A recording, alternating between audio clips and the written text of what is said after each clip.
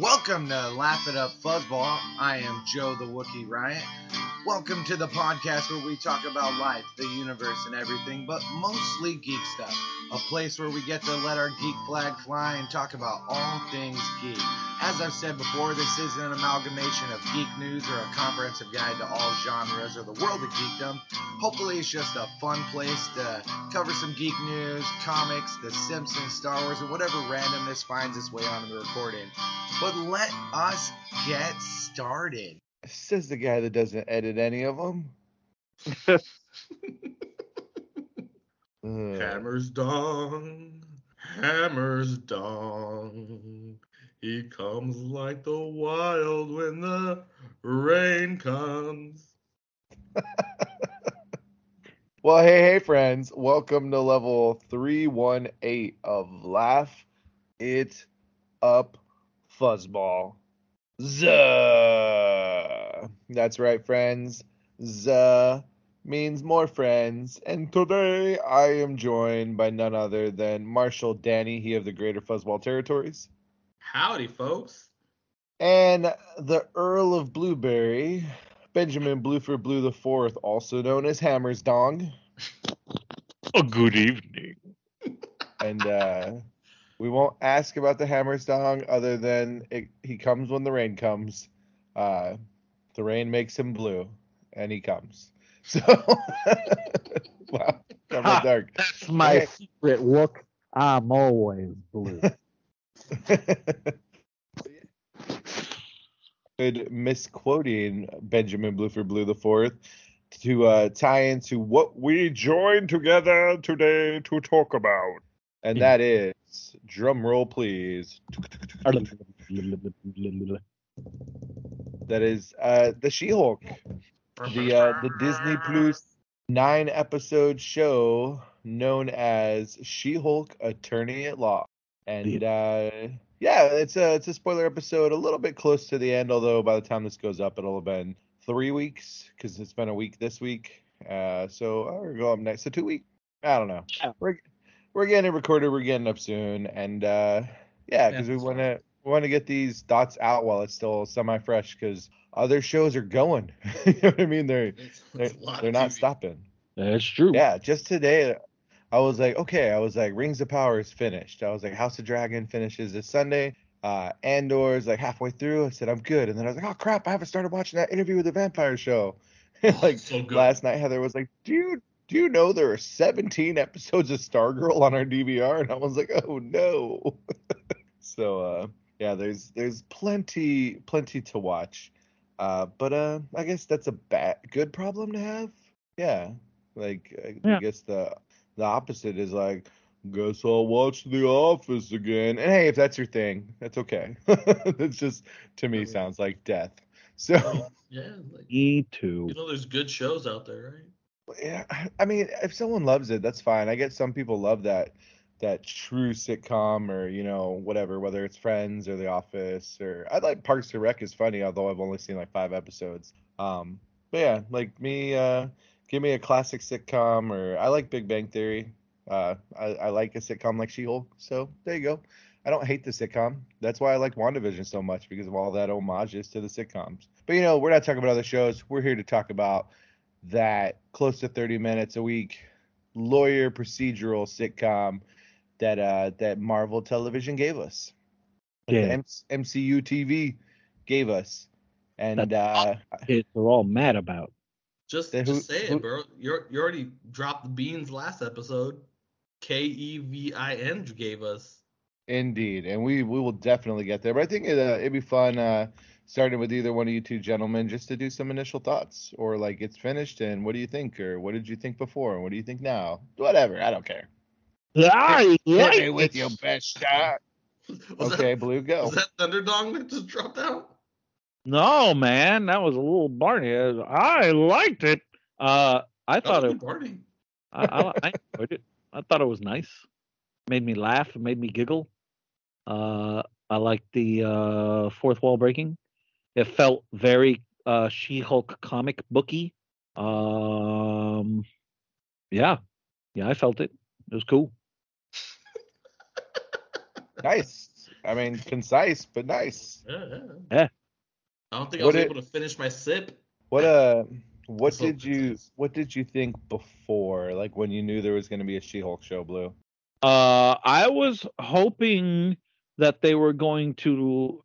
Actually, I was kind of hoping that they were going to do exactly pretty much what they did. I was hoping for something that was going to be silly, and funny, because I remember the She-Hulk I grew up with in the funny books was always very much like, one of the panels I remember the most is Wolverine. They're like fighting off some bad guy, and Wolverine is there with her, and he's like, "Yo, I used to do this move with Colossus. It's called the fastball special. Just grab me." And she's like, "What?" And he's like, "Just grab me." And she grabs him, and she goes, "Logan." And he's like, "What?"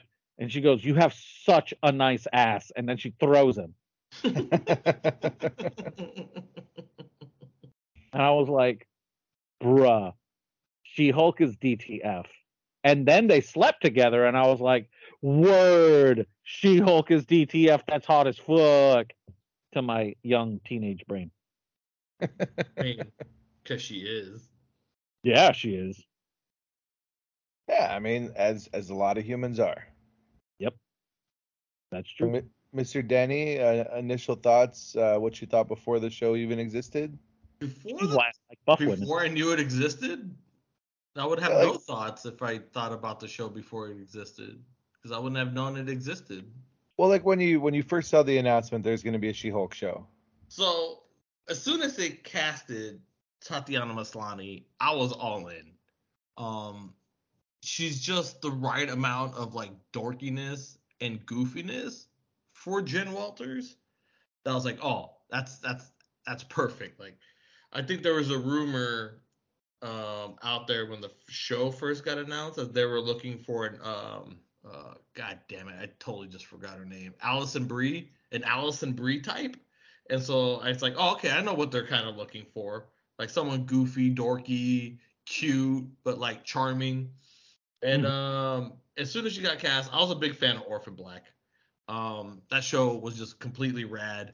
And I don't really think, I mean, I know she won an award, but I don't think people credit Tatiana Maslany for the work that she did on Orphan Black and the kind of range that she displayed. So as soon as she was casted, like, this show was a hit. Now, like, I'm with Blue. Like, She-Hulk needs to be weird. It needs to be, I guess, for Deadpool-esque. With, you know, the comedy, breaking the fourth wall, kind of all the stuff that Deadpool is known for, except without the violence that Deadpool's known for. So that was kind of what I was expecting. And not only did I got that, I got more. They really just went into the campiness and the silliness of She-Hulk, which is, I guess, will be on another topic, but like, I don't know why people hate the show. Because, like, it wasn't just people, like, if you're not familiar with She-Hulk comics, I get it. Because you just had no idea what you're getting. But if you read Funny Book growing up like we have, and you've picked up a couple She-Hulk comic books like we have, you knew what the fuck you were getting in. So, like, for some of these hardcore long-term comic book fans to have gripes about She-Hulk, like, I just think it's just utter bullshit. And I'm glad they wrote this series for you, because it's just dumb as shit. Because this was probably one of the most comic accurate projects that Marvel has done to date. Okay. Gavel. The Marshall's spoken. I mean, when I heard the news, I was like, okay, like I'm down for it. It's an interesting choice, but all right, here we go. And I wondered, like, you know, like in the comics, like she does some interesting stuff, and I was like, will they stay true, or are we just, you know, gonna get a Hulk story that happens to be a lady? And then of course, like you, Danny, with Tatiana Maslany, I was like, oh my, I came late to the Orphan Black train, but God, I love that show, and she's so freaking talented. And like, while I didn't watch that Perry Mason show, when you were telling me she was on it, that was enough to be like, dude, I should watch that show. Like, yeah, she's dope. So I was just like, you know, and then of course it's like, she's not, she is, she's not. And I was like, whatever, we'll figure it out when she is, but she probably is.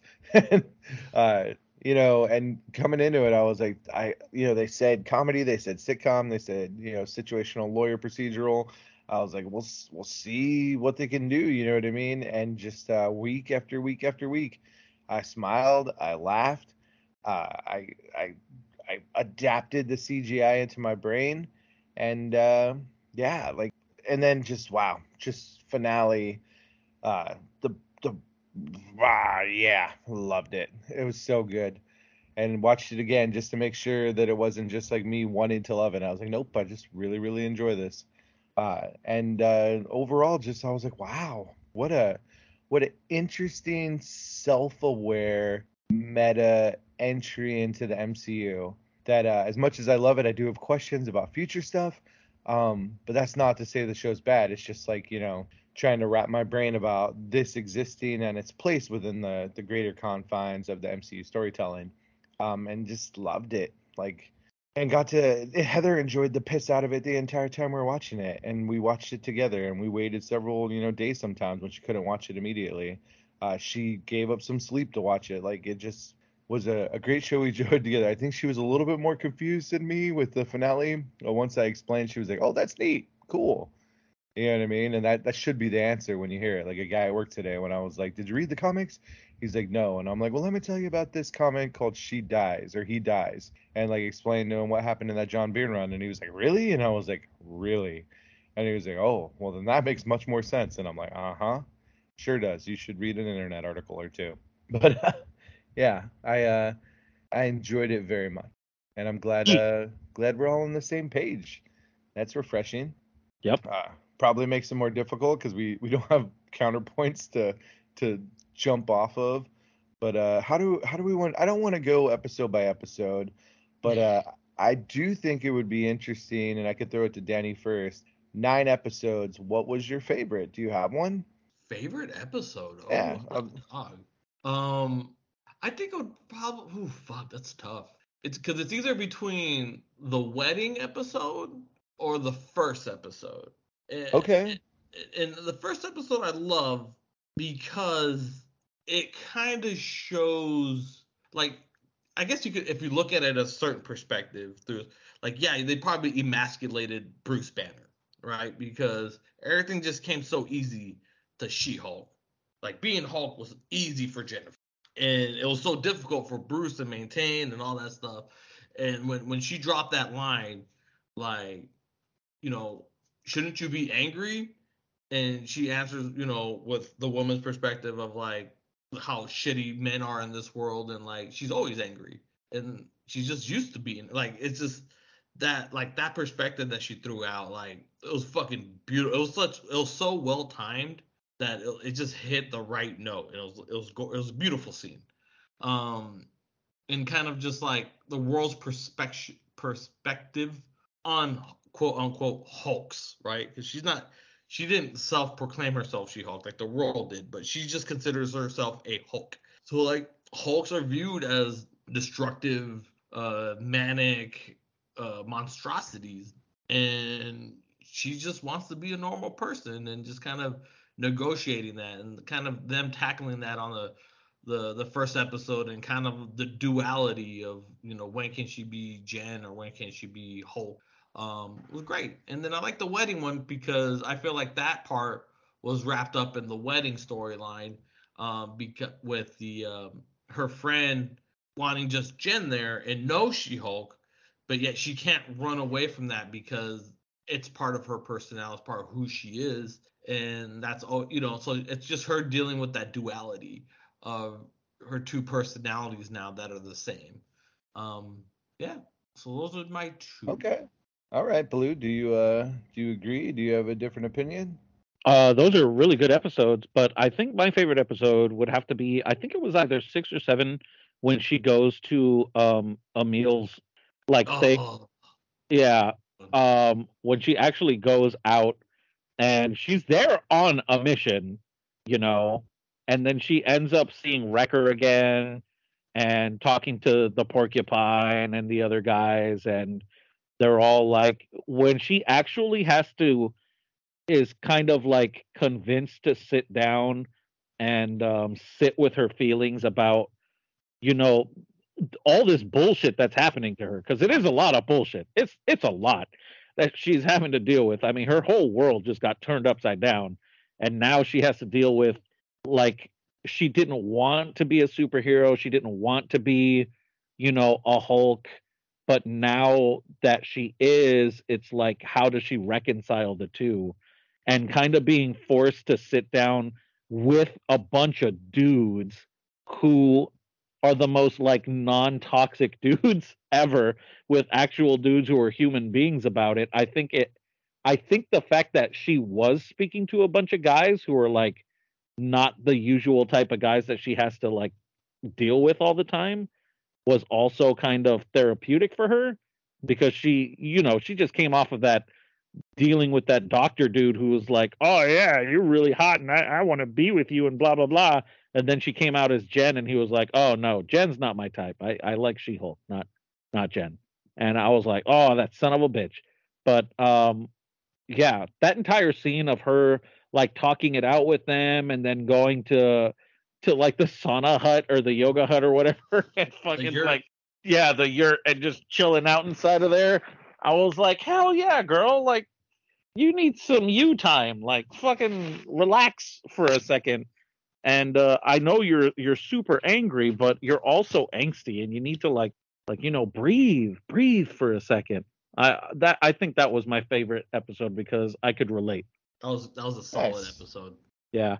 It truly was. I mean, do I really need to tell you guys what my favorite episode was? I mean, yeah, it's this format.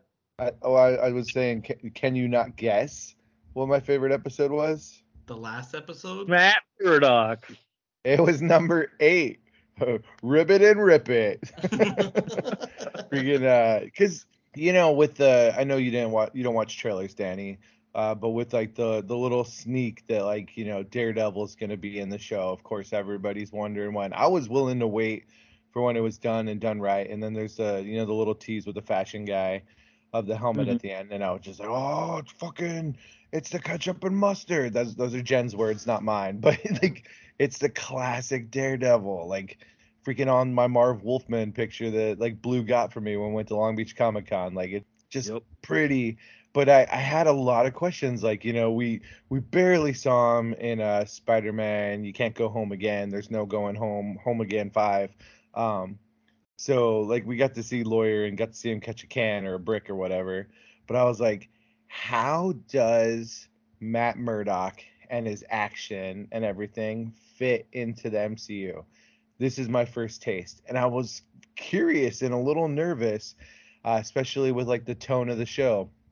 And then all of that was just laid aside as it gave us a great She-Hulk episode and a really, really great guest star and a really, really stupid, silly villain, you know what I mean? That also like speaks to some greater issues that the show like does a really good job of like touching on, but not being too heavy-handed.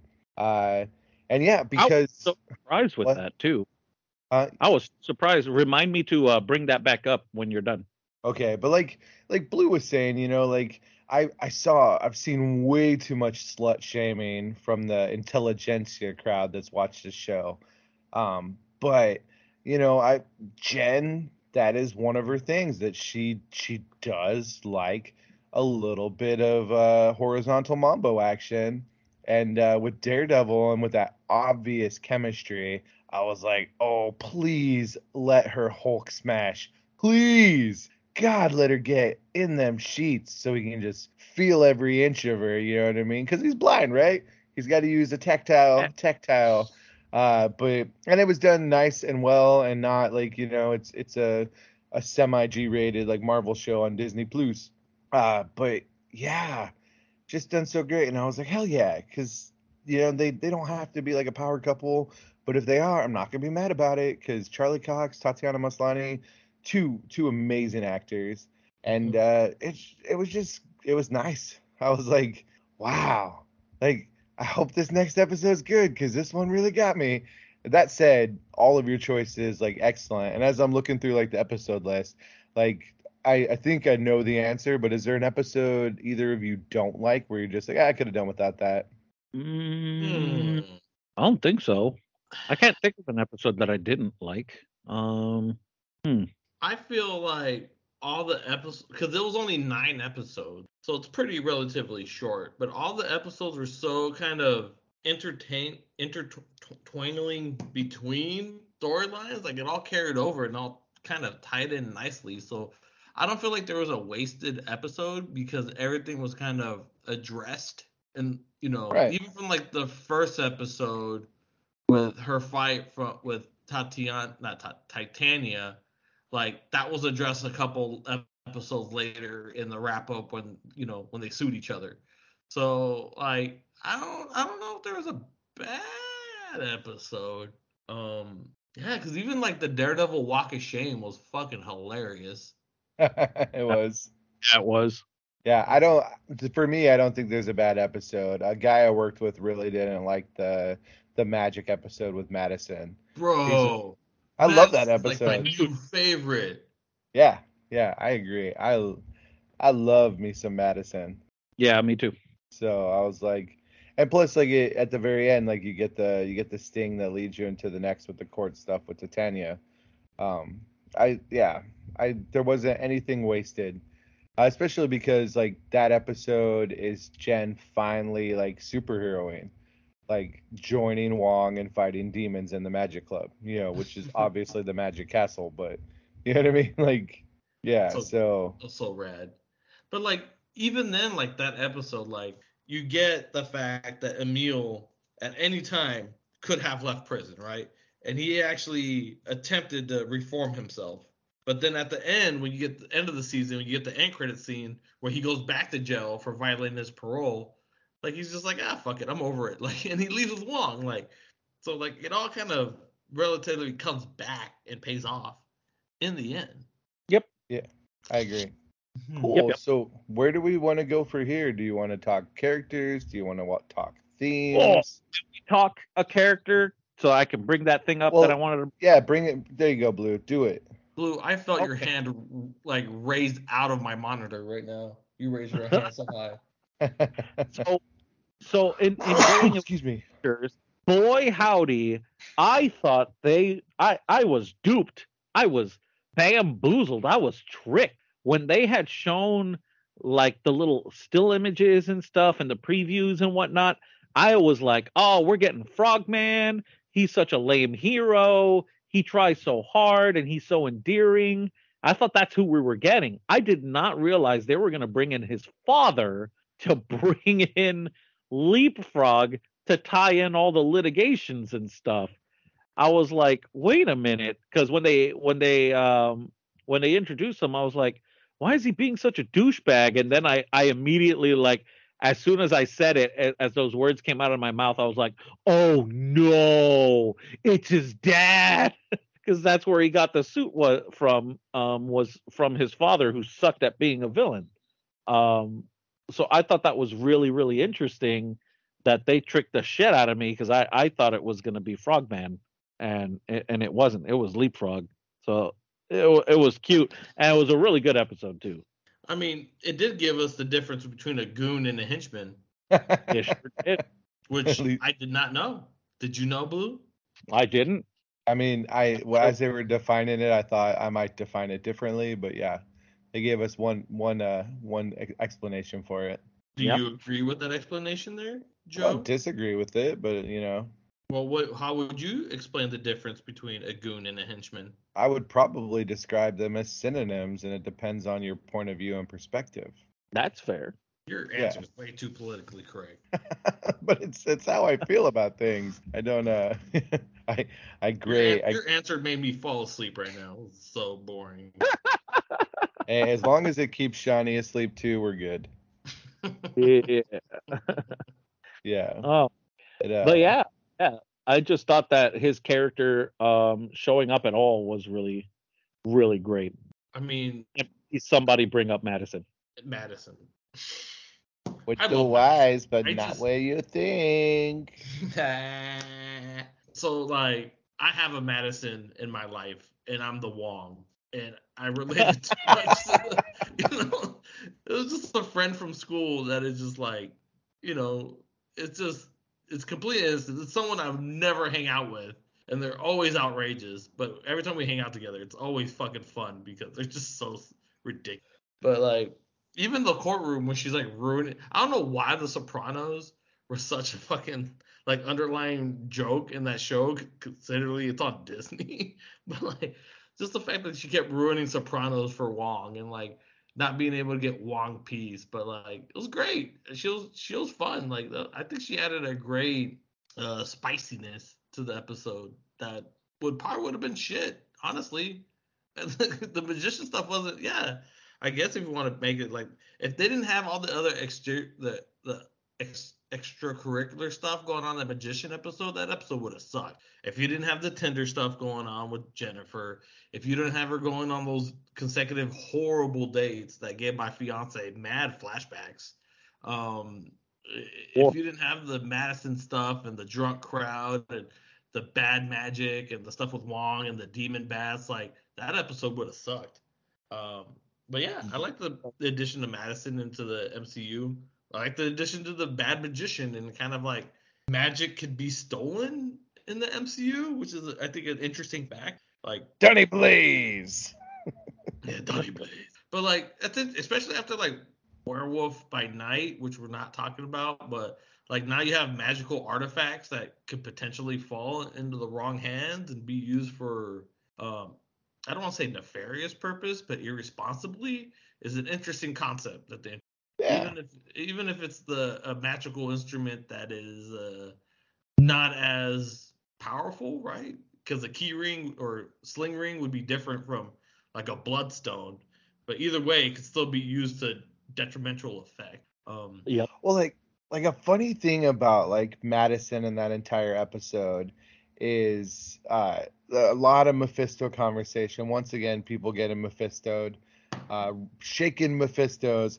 But like Doctor Strange in the Multiverse of Madness, everybody's like, here's where we get magic-y and demon-y and all this stuff. And we got the dark dimension, we got Dormammu.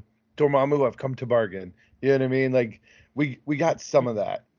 We get, but like when we get into Doctor Strange, Dr. Sitmom, instead of like diving further into like the dark dimensions and everything, we just go into the multiverse. And yeah, there's like demons, with Wanda and like the Darkhold and everything, but you don't dive deep into that. Of course, then you go to WandaVision, everybody's like, oh, here we go, Mephisto and the demons. And it's like, yeah, no, you get the Darkhold, you get Agatha Harkness, but just like a little bit. And it was She-Hulk, the silly sitcom that gave us like the most entry in the MCU world of like demons and hell. And I was like, good form, Jessica Gao, in your writer's room. Like, right on. Like, it's right there. You open the portal with Donny Blaze and Madison, and we'll see if it sprouts any new stuff for the MCU. And that's saying something for like a silly, like funny show. You know what I mean? About Bruce Banner's freaking cousin. Yep. So yeah. I'm glad you brought Mephisto stuff though, because I am super curious to know what whatever pact she made with whatever demon it was. Because do I think she's Mephisto? No. Do I think she's gonna bring up Mephisto? No. But what if she brings up Blackheart? That would be sick, right? Because Blackheart has really big ties with She-Hulk and Ghost Rider and Daredevil. So I'm looking forward to it to see. That's interesting because I did not even think of that. That's rad. Right?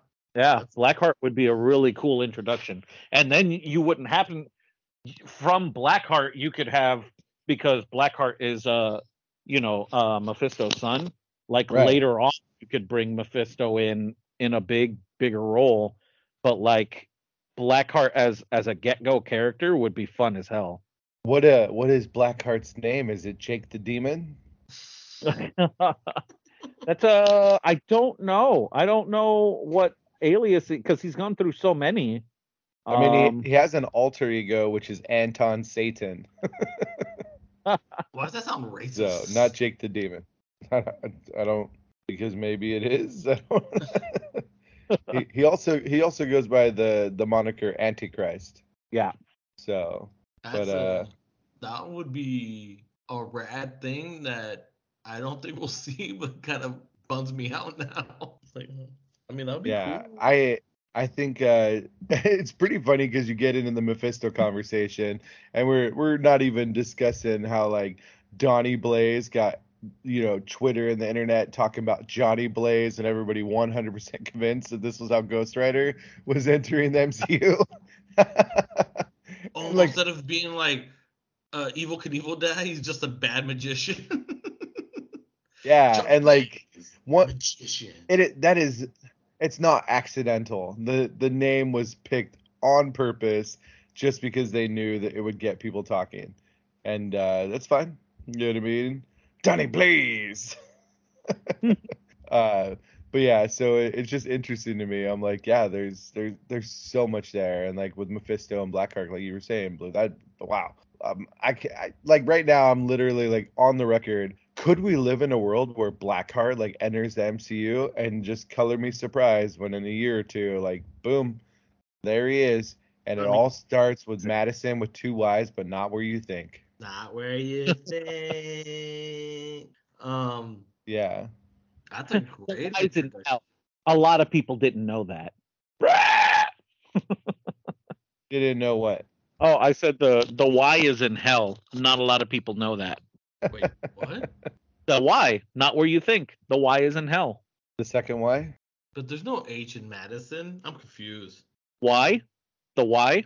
The Yeah. Y is in hell. I don't understand how the Y is in hell. Because the It's not what you Young think, Men's Christian motherfucker. Association Listen. is a secret shell company for Mephisto Incorporated. The Y. The Y, like YMCA? Yeah, that's why I spelt it out. Anyways, we're off the rails. What other characters? We talked to Matt Murdock. Of course, we talked about the beauty that is Tatiana. What about the great side characters that were built around Jen with her paralegals and her other like attorneys? Yeah, straight Oh, from the hell yeah. comics. Yeah. Yeah, they were fantastic and well acted. And when they're trying Phenomenally. to find, what's that? Love them. Phenomenally acted. I love them. Yeah, I really love the episode where they're trying to find Lucas, the tailor, Yeah. and they go through the like the Cambodian restaurant, and the guy's selling Avenger knockoff stuff, and they have to buy stuff off of him to see Lucas, and they're wearing The Avengers. the Avengers. And like Homeboy is out there wearing like a cap shield and a Thor hammer, and he's like fucking around in the elevator. And I was just like, this is awesome. These guys are having fun in this role. Like, this is great. This is really well casted. Oh, it brought me a lot of joy to share Avengers images on my Instagram at Wookie Riot, Wookie with two E's. But not where you think. But yeah, it's lovely. Do you feel that, I hate to use this word, but I think it's a word that I've been seeing a lot in articles, was Emil redeemed in your opinion? Yes. How Yes. so?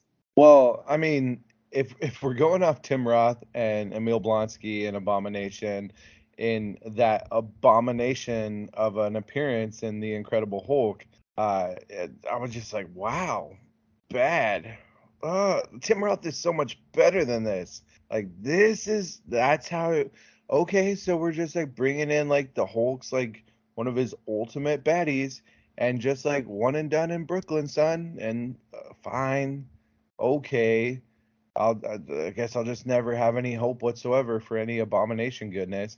And then all of a sudden, it's like Emil Blonsky, like on Front Street, first episode, like explaining, like everybody's like, he's not Russian, he's freaking British, he's a white guy, and he's like Russian born, British trained, and you're like, okay, there you go, right, with like a couple simple lines of dialogue. Shut up, fanboys. Like, he's Russian, but he speaks British because he was trained in Britain. You know what I mean? And then just like allowing for, yeah, he's been locked up in a Hulk-proof cell for a long time, and found him some 9 side things, and done a lot of introspection, and probably, he doesn't have that bracelet just because he never like abominationed out. Like, he's figured out how to like just like Bruce has done, like how his two parts can be one. And like and Tim Roth just got to be charming and funny and like great, you know what I mean? Like very much like some of the charming Tim Roth and like Tarantino stuff. And I just really enjoyed it. And with the entire retreat and all that, I was like, right on. I like this angle. But there's nothing keeping him from like getting pissed off and like wrecking shop at some point. You know what I mean? It's just he doesn't have any of those triggers right now. And yeah, and they found a way to take that original design, but like have it like not look as atrocious. And yeah, I was like, sweet, Abomination's back, and I've sort of forgiven that first movie, but it doesn't matter because that we don't really have to talk about that movie too much unless Liv Tyler shows up in the future.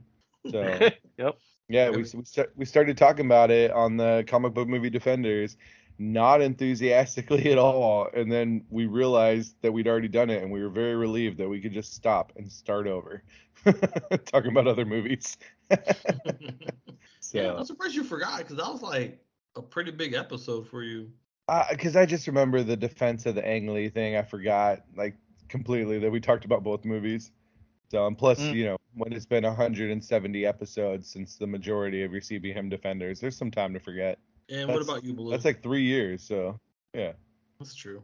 Yeah, absolutely. I think Emil was totally like redeemed for the exact same points that Joe brought up, but also the fact that he was able to like going back to the retreat, the fact that he was able to talk to other like villains and bring them into a place like Wrecker.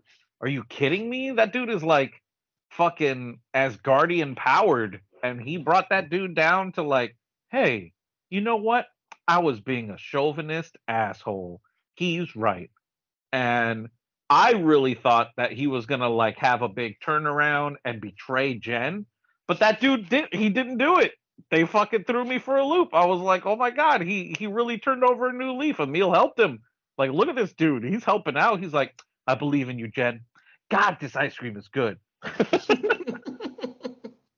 All right, since you brought up Wrecker, do you feel like it was awesome, like seeing the Wrecking Crew come onto the screen because it was just like it was so non-believable. Because one, again, I don't watch any trailers, so I have no idea if this was ever alluded to. But when I saw that crowbar, I was like, no, there's no way they're doing Wrecking Crew right now. Like, I'm not watching. And then Homeboy dropped the ball and chain. I was like, holy fuck, this is the fucking Wrecking Crew. And then they got wrecked, which is like, you know, because I don't know. I mean, in my mind, because I read the books, like, all the Wrecking Crew dudes are jacked. So I was expecting, like, a bunch of fucking Schwarzeneggers to come on the screen. But no, they were just, like, my primos who just picked up, like, bad tools and now they got superpowers. Yeah. So, like, they're supposed to be, like, dangerous. Yeah, but they weren't. They were just, like, day laborers who just got lucky. And which would make sense, right? Because if you have, like, in a world where, like, shit happens all the time, you're going to, like, bump into, like, collateral damage or forgotten weapons. But they were already on screen for, like, 3 minutes, if that. But the Wrecking Crew have such a big following. Do you feel like Wrecking Crew was wasted? At first I did. At first I was like, oh, it was very funny and it was a good moment for Jen and whatever. And I was kind of ready to throw it out and be like, they just threw away the Wrecking Crew. But then when he came back and he was like such a cool dude about it, I was like, oh, well, maybe they're going to do something else with this, because that is really funny to see Wrecker in the position that he was in. We'll see what the future holds for them, because now that he's being kind of nice about it, I have no idea what's going to happen. Because if you remember in the comics, the Wrecking Crew was given their power by, you know how in you saw Thor Love and Thunder, yeah so you know how Thor like gave all the kids their powers and shit. Loki did that for them and gave that. He's like, yeah, you're gonna go beat up Thor. Here's a super fucking Asgardian powered fucking crowbar. And then he's like, hey, can I share with my friends? He's like, fucking go for it, I guess. And he did. And you know, they just fucking went out to do the things. and that's why they are Asgardian empowered. But like, if that's the case, then that's pretty cool if you think about it. They still, the fact that they even exist within universe right now holds a lot of potential for a lot of things in the future. So I don't count them out yet. I love this little twist with Wrecker, but I definitely don't think that they're quote unquote wasted, because you can still do a lot. And the one thing, like Blue, we talked off mic because you were talking about like the origin. I was like, I feel like in the episode, like the way all their construction tools look and everything, like reminded me of like Thor Ragnarok. But literally, when I rewatched it, Jen says, "Did you guys rob an Asgardian construction worker?" And Wrecker's like, "Yeah." And like it's literally like right there on Front Street. Like they don't say anything more, but it's like, yes, okay, you can have your own headcanon, whatever you want, or maybe it'll be explained later in a future thing. But he's like, yeah. So it's right there. Like construction tools and Asgard, and maybe Loki season 2 like has something, that explains it a little bit more. But yeah, I was right there. And I like that they look like your primos, because the MCU has a certain amount of realism. And like if they showed up all like roided out and in their silly costumes, you just be like, oh, I guess we're doing this. You know what I mean? Yeah. Mm-hmm. And instead, you still get that, the Asgardian stuff, the magic crowbar, the ball and chain and all that. But they're also like they're wrecking crew as they're starting. They're not wrecking crew like later when they actually can wreck things. So Yeah, exactly. And even then, like the wrecking crew, like they're goofy and they're boys. You know what I mean? They're bros and they mess things up. And I could see that foursome, becoming something like that in the future if they're so inclined. And it's great because they don't show all of their faces too much. They just, show Wrecker. So if like one of those guys doesn't work out in the future, they can have somebody else. You know what I mean? Yeah, sure. For sure. Yeah, and I like still literally, I was use like, them. you guys, I was like, are they seriously fucking do like the second that crowbar? I was like, are they doing the wrecking crew? And She-Hulk, I was like, oh my god, Heather, it's the wrecking crew. And she's like, I don't know what that means. And at the end, I was just like, oh my god, I can't believe that it like exists in the MCU. I'm so happy right now. I'm so confused but happy. So I Or- enjoyed it. And it's Yeah, cool I 'cause, really like, wish to use them more, because the one of them is actually like a super genius, but he just doesn't use it because he's like, well, I'm Asgardian powered. Why should I have to think about it? So they're Well, goofy for sure. like I the like it. beauty of that scene is it's that classic like woman in a dark alley. All of a sudden there's multiple men like coming at her, and you're like, oh no, like this is awful. And then Jen just looks at the camera and it's like, but I don't have to deal with this. And then like hulks out and kicks ass, and it's like, freaking fantasy fulfillment for like a lot of women. Like, yeah, I wish. Like Yeah, that's for bad, sure. and it's a really a nice character beat for like Jen. She's still figuring out like, she's being She-Hulk when she's a lawyer, but like, discovering like, her own like, divisive between her natures. Like, oh, if I need this, like this is handy, and sucks to be you, wrecking crew.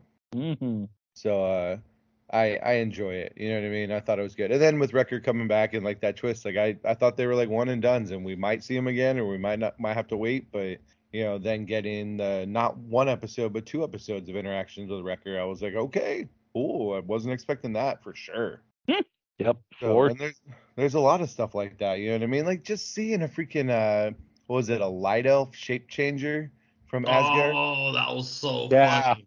that And was it's like, so fun. yeah, the writers just came up with like all of these different clever things that connect to different avenues of the MCU.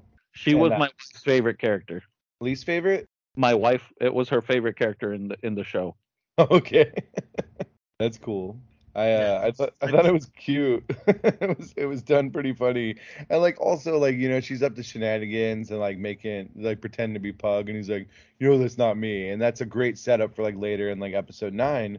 But just like when she gets up on the stand, they don't just like let her like do things. They're like, there's gotta be consequences for this behavior. Like it's still a real world. So it's pretty great. I appreciate it. And it adds like new, like, you know, you got in Thor Love and Thunder that there's not just Asgardians, there's other aliens that have sheltered there. And you know, just reminding you like, yeah, there's more weirdness in the MCU that we could have some fun with. Yeah. Yeah. And like I mean, we're talking about side characters, and that's where Danny was heading, but Ginger Gonzaga as Nikki, oh man, love it so much. And I love the fact that it's mentioned overtly several times that she's gay, but not in a heavy-handed way. And they didn't have Yep. to show us like, you know what I mean? You didn't have to have the obligatory kiss scene at the end of Rise of Skywalker. And you didn't have to have her pining over a girlfriend that like's not calling her back, just like, you know, She-Hulk is over the guy Josh. It's just like, you know what I mean? She says something like, "Oh, I forgot, like being a cis woman sucks." You know what I mean? And you're just like, "Hey, it's right there, and take it if you want, don't take it if you want," and just being so like, yeah, like everybody needs a friend like that. You know what I mean? No nonsense, silly, good advice, got your Yeah. back. Yeah. So I appreciate that, and I like Pug very much too. From the second he showed up and gave him the route to the best bathroom, I was like, hey, nice. It's a guy that's very much modeled after the way I try to be around women, you know? Mm-hmm.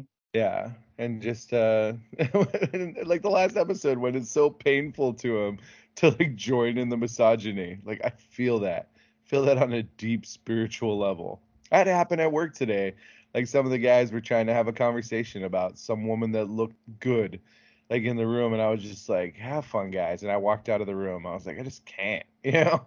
Like I have eyes, I see things, but why is this conversation happening today, 2022? Fuck, you know, but it is what it is, I guess. You're right. Yeah. I was like, I'm not gonna change the dialogue, but at least by stepping out, they're like, why is he stepping out? And maybe it'll let one of them like realize, like, still guys, like, fuck, you were upset because there weren't other guys that you could like talk about some woman's breast to. Oh, poor baby. Oh, no. Like, have an interior monologue, you fuck. But anyways. Oh, my Yeah. thought closet, it's full, but it's my thought closet. Yep, Yeah, Pug was Yeah, dope. I feel like Pug would feel that too. Yeah, for sure. yeah. I mean, we didn't get too much for her boss, but her boss was pretty cool. Yeah. What's I was looking on Wikipedia for like characters and like different stuff like before we were recording, and they had stuff, and I was like, how does Megan the Stallion get like 2 sentences, and then you threw Madison down and like, oh, she was also here. I'm like, no, come on. I know she's famous, but that's fine. I don't know. That was a really good She-Hulk moment. And I mean, other than Hulk King, the true villain of the freaking show, Dennis Bukowski. Mm-hmm. Oh God, that guy was the worst. He really was the whole show. Ugh, man, he was the worst. I blame her grandmother. She's like, what? It's just, but yeah. What else? Do you have more to say about characters, fellas? Oh my gosh. Let me see. We already covered him. We already covered her. Titania. Jamila Jamil. Oh my god, dude. She was so freaking rad the entire fucking show. And then in real life, she was so hyped to be on the show. And I really felt like she brought that energy of like being hyped to be on the show into her character. Like she was just fun because she had all this strength, and it's never explained why she's got this super strength or how she has these superpowers. It's just like, she's just super strong. She's not super durable, but she is super strong. And the fact that she kept popping up in Jen's life all over the place to fuck up her day, hilarious. I thought it was great. Indeed. Her American accent is amazing because she's so British. Yeah, she's rich. Yeah. I agree with. I thought she did a great job to the extent where I kind of wanted more of her, but it leads to that the great twist of the Hulk King being the true villain of the show and not Titania, who just was a petty rivalry. But I did like the update where they made her kind of a social media influencer. I think that was a very modern take on Titania, and I thought it was brilliant, honestly, the way that they incorporated it into the storyline and into her character. I mean, can we just speak for a moment on how amazing Mark Lynn Baker of Perfect Strangers as Jen's dad was? I brought that up in the house. I was like, "Holy shit, that's the guy from Perfect Strangers!" And everybody in the house was like, "What the hell is Perfect Strangers?" And I was like, "Fuck, I'm old." Oh, fuck them Yeah. all. Well, dear listener, if you feel the same way, we're sorry, but us three old men all know what show that is. So does that mean that we're gonna get a season 2? Hopefully, we're gonna get a Cousin Balky cameo. Oh God, Oh what god, could that would be great. Johnny Blaze's cousin, Ronnie Blaze, Ronnie Blaze. I sold it for 2 goats, cousin. Or he's like Emil Blonsky's cousin at the retreat. Oh, Only left him here because he kept selling goats. Just anything, like I would love to have them just look at each other and be like a moment of recognition, and then just drop it and never bring it up. never address it. Never. You have Valkyrie and Balkyrie. Uh,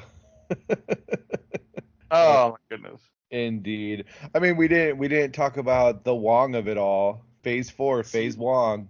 Phase Wong. Phase Season Wong. Wong. How cool is it that he just gets to go by his last name all the time? He doesn't even have to be Yeah, confused. He just gets to be Wong all the time. Mm-hmm. And if he doesn't want to be white, he wants to be Wong. Do you feel that Wong was overused or underused in this season? Perfectly used. I thought he was used just right. Yeah. Not overly, not under. I think he did his 2-3 little cameos and that was it. Perfect. Because it wasn't his show, so like I thought it was perfect. And he wasn't even there for the entire time. He did a thing, he helped out for a second, then he left.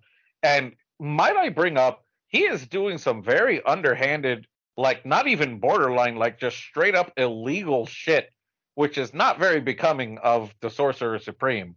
I'm like, bro. But like, Sorcerer Oh. Supreme doesn't follow the laws of man, right? They got Oh, I know it, and I thought it was. I'm not. That is not a knock to his character or anything. I just thought it was funny on a personal level. That's all.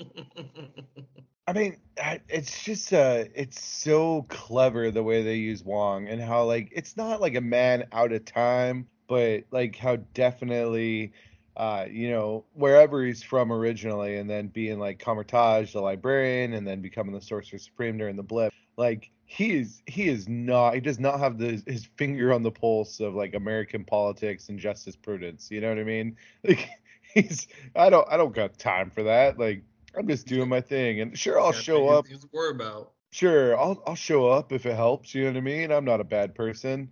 But I'm also gonna watch The Sopranos when I'm at Kamertage because we got Wi-Fi. You know what I mean? And like especially so in Phase Wong, he showed up in so many things, and like definitely like the one thing that he showed up in where you're like, but what about that Wong, the Shang-Chi Wong? Like I don't get that. Like how does that fit into all the other stuff? And She-Hulk made it fit in quite nicely. You know what I mean? It's Very much so.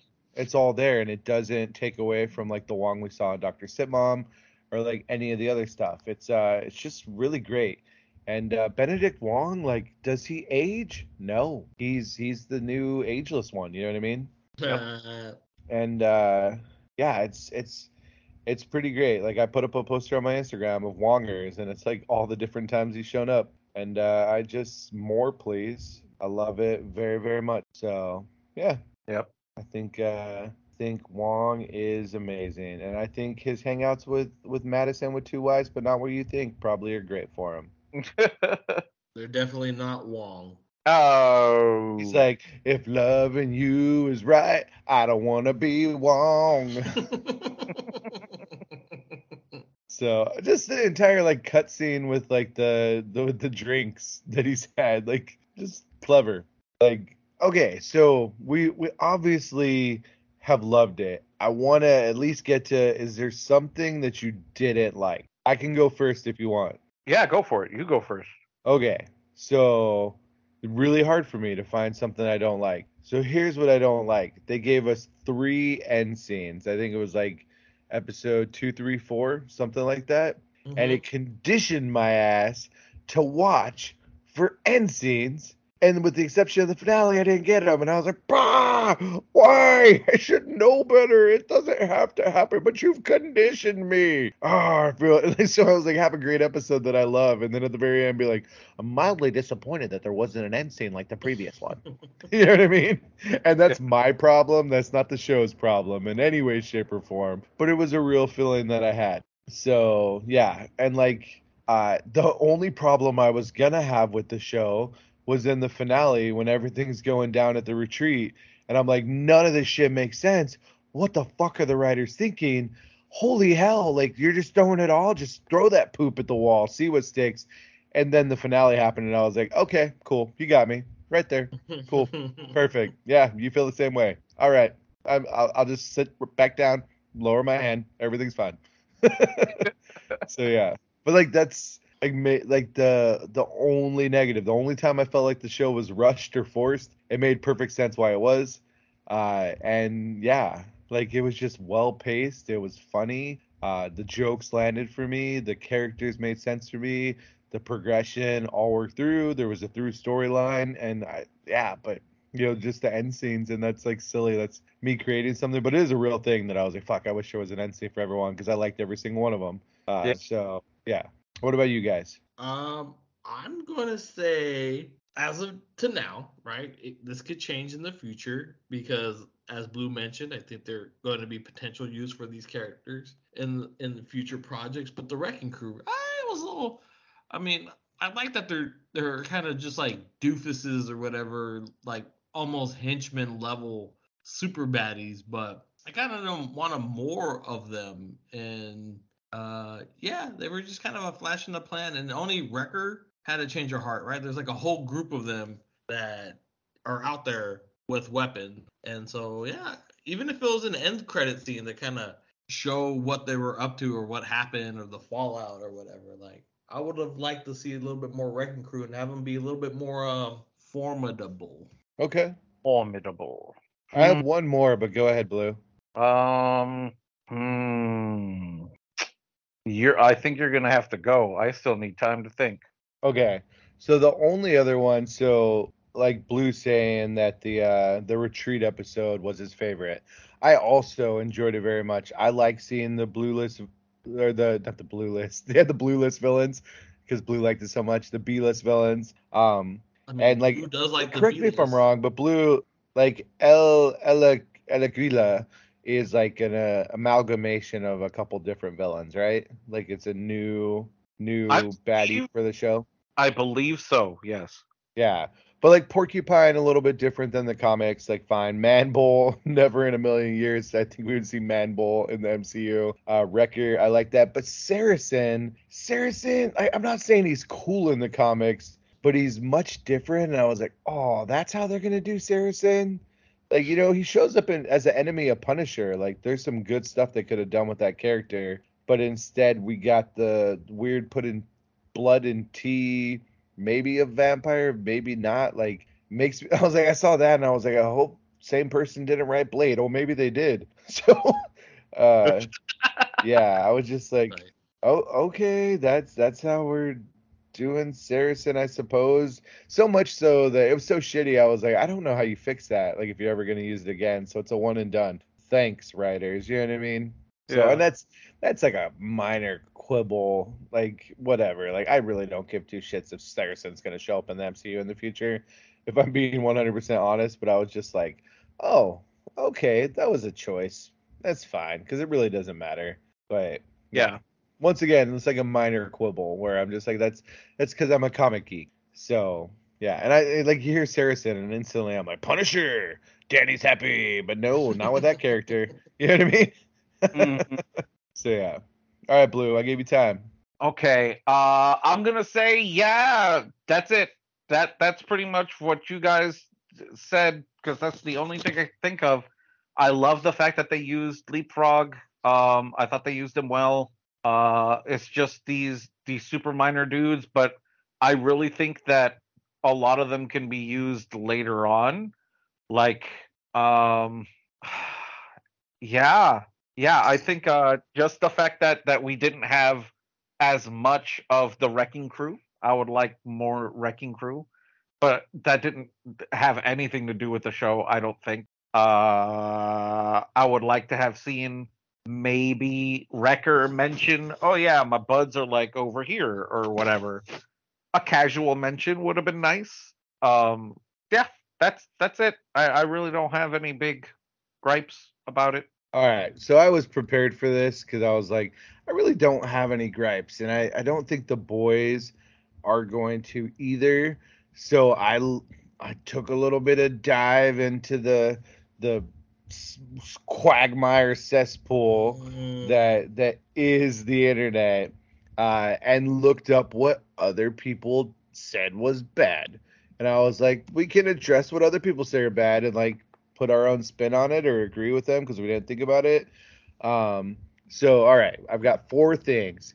The very first one, the one that honestly I actually did read a couple articles because I was like, oh, I wonder how people are going to feel about this. People were mad about Megan Thee Stallion.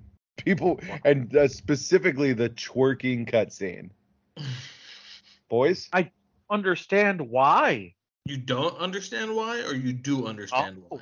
I don't, like, at all. Like, one of my friends literally like showed comic strips of like She-Hulk like jump roping naked, and we're like, Yeah. this is okay, but this isn't. Yeah, like what the fuck?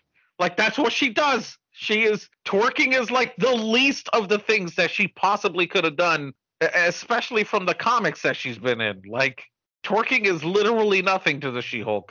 All right, so I don't think any of us had a problem. I'm like, I don't even really know who Megan Thee Stallion is, other than it's a name that I've heard before. So I don't have a real opinion, but that's because I'm me. You know what I mean? I have no idea who it is either. All right, here's the thing. Was the CGI like not the best? Probably. But show me CGI that is that good that could deceive an eye that exists, because it doesn't. Like, yeah. I just, even an Unreal Engine, even if you were to do it in a fucking Unreal Engine, like it still won't look like real, quote unquote. Yeah. So like people are saying like it just didn't look real or whatever the fuck's wrong with the CGI. Like we're not even fucking there yet. Like there's no CGI that's that good to meet those standards. So I didn't get it. And did twerking She-Hulk look a little funny? Yeah, it looked like a Sims fucking animation that fucking went a little wonky, but whatever. We're not there. The technology doesn't exist. Oh. So I'm glad you mentioned that, because that's the next one on the list, Danny, is the special effects that people really went after. And I was really curious about like hearing Blue talk about it. Like I get, me and you, Danny, we have opinions. We watch a lot of this stuff, but Blue is the most qualified of the three of us when it comes to like any sort of like computer effects. So Blue, take it away. People say the special effects are shit. You're talking about in comparison to what? Like what are they comparing it to? Are they comparing it to the blockbuster movies that had huge fucking budgets as opposed to a limited time show whose budget is fucking negligible at best? Or is that what you're comparing it to? Because then, yes, of course it looks bad, because you don't have the fucking budget to go through and have all of the animators there to do everything for you. If you don't have, it's just like however much money you put into something is what you're going to get out of it. It's so logical. I have no idea how anybody is fucking getting mad at this. The show had obviously a pretty good budget to be able to do so many scenes with her as She-Hulk as is, that I don't understand why anybody would be mad. Do they not know how money works? Like, is that what was going on? Because it does take cash to have more animators to make things look better, and it takes time. And you're talking about a show that they put together pretty relatively fast, to be honest. And I thought they did a great job with the motion capture and the whole nine. I thought they did a great job. I just don't understand why the hell that was an issue. You know what I mean? Like, what are you comparing it to? I just feel like there were unrealistic standards for expectation. Like Yeah. like I even the Hulk movie, the graphics weren't that great. Like even fucking Endgame, the graphics weren't that great. So I don't understand like what were they wanting? Did they want somebody painted green? Did they want Lou Ferrigno to put on a sports bra and like get back in it? Like I just don't understand what their realistic expectations. Yo, that And dude who they put on the green outfit though, the green makeup, and was like the live action She-Hulk was dope. He was so cool. Yeah, that dude was They rad. even so like I say, they even showed us what that would look like, and I prefer what we got. Yep. You Mhm. know, so yeah, I'm Mr. like Practical me and Effects. Danny. I love me practical effects. I will always pick practical effects. In this exception, that dog don't hunt. Like a dude painted green bodybuilder in with some balloons and a shirt is not gonna cut it. Nope. I agree. And like the thing is, the CGI sometimes the Uncanny Valley was 100% there, but sometimes it was really freaking good. Mm-hmm. You know, and it wasn't like it was always the one. Like I would say that I feel like it was more good than it was the other. And maybe that's me like embracing the show and being there, but the facial tics of She-Hulk, like with the mocap with Tatiana Maslany and her beautiful expressive face, like and they even body doubled. Like they had a really really tall lady that Mhm. like walked around so that they could have like the body right. Mhm. So they knew they used practical where they could, and they were smart with their money. And like that first episode, like you were saying, Danny, that CGI was fire. Like so, you know, and so I'm just like whatever. And like we said on a previous episode, Danny, like where's your frame of reference? Show me where it looks amazing. Where you're like they just didn't cut it. You know what I mean? And don't say the Incredible Hulk movie from 2002, you fuckwads. Like don't do it, Yeah. please. Don't Just do don't it work. because yeah, they spent a lot of money. Don't work. Don't But hold up. I much prefer every time I got to see Abomination and the She-Hulk show. Yep. So yeah. All right. So the next thing, and this is great, and it'll take us to the maybe I'll save that because it'll take us in the finale. There's two of them that sort of take us in the finale, which I think we have to do our due diligence and talk about. So the next one, it just wasn't funny. The comedic tone was wrong, and I'm like, comedy's subjective. It sounds to me like you already disliked the show, so it wasn't going to work for you. If you're already in a negative place, like it doesn't matter if it's the funniest joke that's ever told, it's not going to hit. You know what I Yeah. mean? If you're not ready to laugh, then there's no amount of joking that's going to make you laugh. 7.5 years as a Jungle Cruise skipper taught me that. You know, like I'm a pretty witty. Oh, what? Go ahead, Blue. No, you're absolutely correct. I mean, we've done comedy for freaking years, and if anything, if our experience taught us anything, if you're not ready to laugh, it doesn't matter what you say or how funny the person is, it's just not going to happen. If you have this negative connotation going in, like that's it. That's on. But at that point, that's on you. Yeah, and that's the very nature of comedy. It's either gonna hit you or it's not, and there's nothing the comedian's gonna do to fix that. Like, are some people unfunny? Yes, but that's not the case with this show. You Nope. know, like did every single joke they intended land? No, but go to a comedy show. Even the best comedian has one or two like stinkers. Mm-hmm. So yeah, Danny, do you have anything to add to it? I thought the show was. Yeah, I agree, It's Danny. there's a difference between like writing jokes and writing something that's creatively funny. And this show was creatively funny. Like it had well timed, well placed moments that were funny. Right? It had great dialogue that felt natural, that was funny. It didn't have like I'm wearing a fucking turkey on my head or like I spilled chili on the floor. Like it wasn't just like jokes that were put in. Like it was appropriately timed funny moments or dialogue that was placed that fit, and that's what makes it funny and smart. It was great writing. And by the way, fuck these I people. agree. No, now I just said it. Like fuck these people for stealing lazy writing as a fucking excuse. Because now I can't use it when something's legitimately lazy fucking writing anymore. Because you're just using it for your fucking chauvinistic fucking bullshit explanation for not liking something. Just be upfront. You don't like it because it's a fucking female-led show. But now I can't use lazy writing when someone's legitimate being fucking lazy in a fucking explanation. And that fucking pisses me Well, off. you can. No, I can't. What the If I internet say thinks. lazy writing, it's gonna fucking look like I'm a misogynist asshole, and I'm not. You're not. Only if it's a lady show. Only if it's a lady show. So, do we need to talk about the slut shaming again? No. Stop it. I mean, I think She-Hulk addressed the shaming perfectly. They did, and we're gonna get into the finale. So the last little one is just like a lot of people's gripe was that the show downplayed Hulk or made Hulk seem bad, and I'm like, guys, it's not Bruce Banner's show. Like, yes, he was in the first episode because he has to be, but like, it's not his show. Did you not pick that up when like who says you got it because of a mafia hit gone wrong? Like, they fucking get the origin that they changed. They just did it differently because it makes more sense in the real world the way it happened, even though it's comic booky. Like, you're not downplaying Hulk. Hulk was downright charming and wonderful in this show when he was there. Like, I like the ties to Ragnarok. You can't stop Ragnarok. Ragnarok has already begun. You know, is there an end that doesn't tie to the movie Ragnarok but ties to the comic book source material that I'm like, oh, what?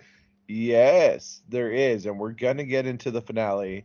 But downplaying Hulk, like, what? Oh God, like, he's dealing with his cousin. He's dealing with like all these new things. We got so much great stuff. Just the fact that he fucking keeps an Iron Man helmet in his cool Mexico like secret lair. You know, like, it was so. Stop it, internet. That's what I say. Stop it, internet. Hulk smash. Boys downplaying the Hulk or not respecting the Hulk or. No, it wasn't. Like you said, it wasn't his show. First of all, and second of all, there have been so many comic book instances of ups and downs in both the Hulk, his size, his power, what he does. Hell, right now in the comic books, Bruce Banner is piloting Hulk like a fucking machine, as if he were a kaiju. Like, what are we gonna be mad that he's not being piloted? Like, is that the next thing we're gonna get mad about? Like, you guys should really, if they're really gonna complain about it, they should really check out the source material to actually get upset, because it doesn't make any fucking sense to say, oh, Smart Hulk is so downplayed and he's not nearly as powerful. Duh, because he's going through one of his many fucking valleys and hills and fucking ups and downs that the character goes through constantly since his conception. Like, that's the Hulk. Welcome to the character. I don't know what else to tell you. Danny? Listen, I thought in the beginning the Hulk was treated well, right? It's a family story, right? Like, not everybody's close to their cousins, so maybe that's where the disconnect is.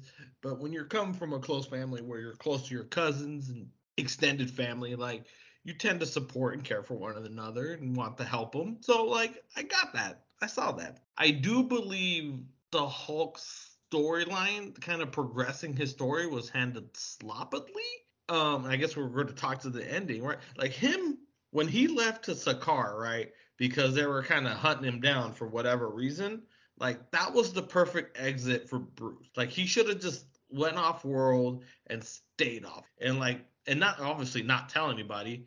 And that's cool. Like, they keep trying to reach him, and he has like no cell phone service or anything like that because, you know, space. But like, when he came in towards the end at the family party with like Sakaar, like, I was just like, why that was so fucking weird. Like, I know who Sakaar is. You know who Sakaar is. Like, but like, in the MCU sense, like, it just felt mishandled. Like, I know we're going to lead into the last episode, and I'm getting ahead of it right now, but like, they did prelude in the Kevin conversation that, and I'm not going to spell it out because I don't think my brain has that mental capacity at the moment. The Kevin conversation where, like, Hulk was introducing somebody and blah blah blah, blah. And then like they're saving it for the movie, and I was like, oh, that's cool because I know what he was talking about. You know what he's talking about, but they haven't really established that in the MCU continuum. But then they did it at the family picnic, and I was like, this is fucking bizarre. Like this is so awkward and weird and not well placed. But like they didn't really reference it, so I was like, I don't know if this is kind of like a She-Hulk kind of gag, or if this was like a legitimate storyline that they're introducing. So like, exactly, a gag. was it a gag? They're legitimately gonna bring it in, but it was definitely introduced as a gag that they fully intend to incorporate into something. Yeah, I don't know. I mean, maybe because again, I know who he is, so maybe that's why I thought it was weird.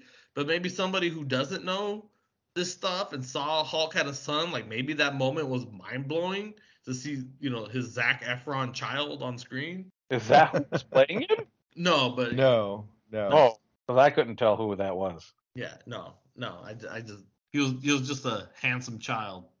All right. So we need to get to the finale so we can reach the finale of our own episode.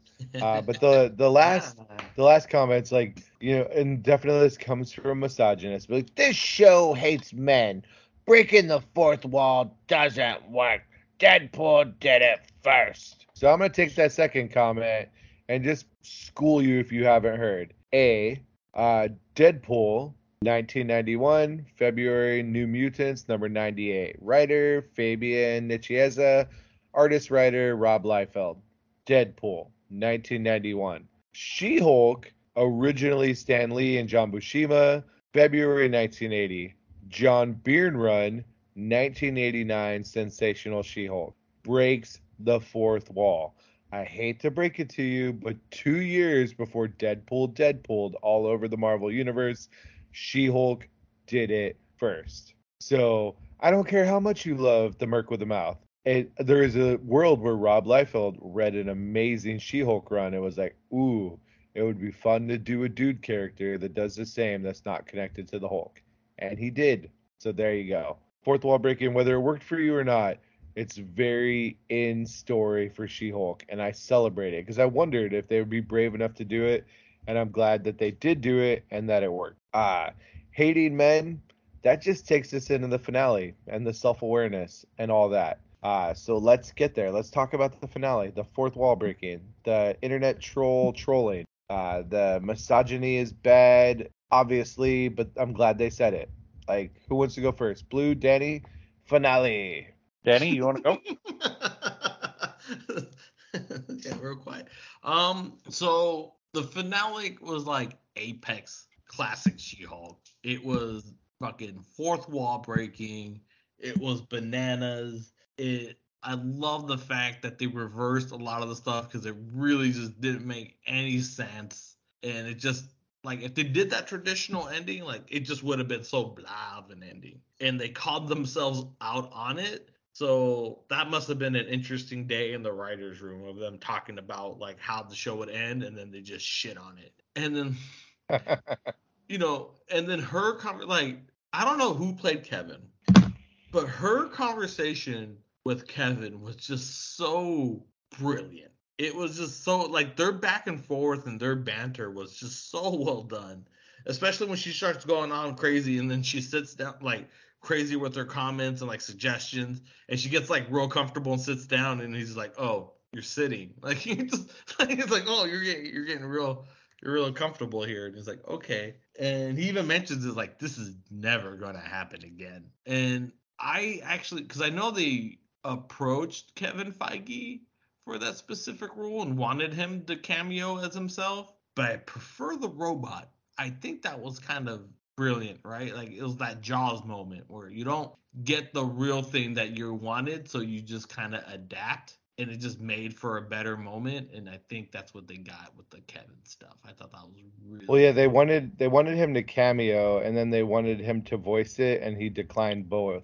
And Jessica Gao even came out and said, like, she fought real hard for, like, that hat design on the robot, Mm-hmm. and Kevin Feige was very much against it, and she literally in the writers' room had to be like, "I draw the line in the sand. If we don't get to do the hat, I quit." And like Feige was like in the process of being like, "Well, we really have valued like the time that you spent, and it'll be a real shame to see you go." When somebody was like, "We can like incorporate it in the robot so it looks like a hat, but it's not an actual hat," and he was like, "Oh, okay."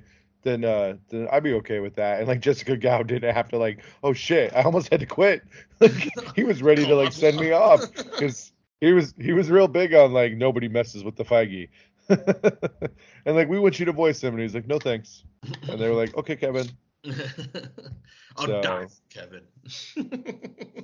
Yeah, so they found a voice actor to do it instead. And I saw one thing where it said Feige would do anything for She-Hulk, but he won't do that.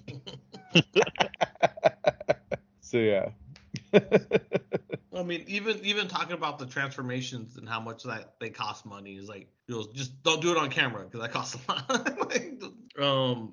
But no, I thought the ending was great. I think the scene at the misogyny, the convention was great, and kind of the social satire on everything, from the way that they even use vocabulary in a very specific way to make them seem like they're not fucking misogynist, but it clearly is. It was just brilliant, and it was the most She-Hulky thing I think they've done, and it really did the character justice in the storyteller, and it really brought it to the MCU. And again, you get that last final moment in the picnic scene, and I don't know how that really carries over because you kind of have her having some type of relationship with Matt Murdock, and I kind of dug it because one, Charlie Cox and Tatiana Maslany had great chemistry on screen, and they worked really well together. And two, the Matt Murdock and Jennifer Walters, those are two characters who like to fuck, and so I think these pair well together on screen. Both character-wise and real-wise. So, yeah. Yeah. Blue, finale?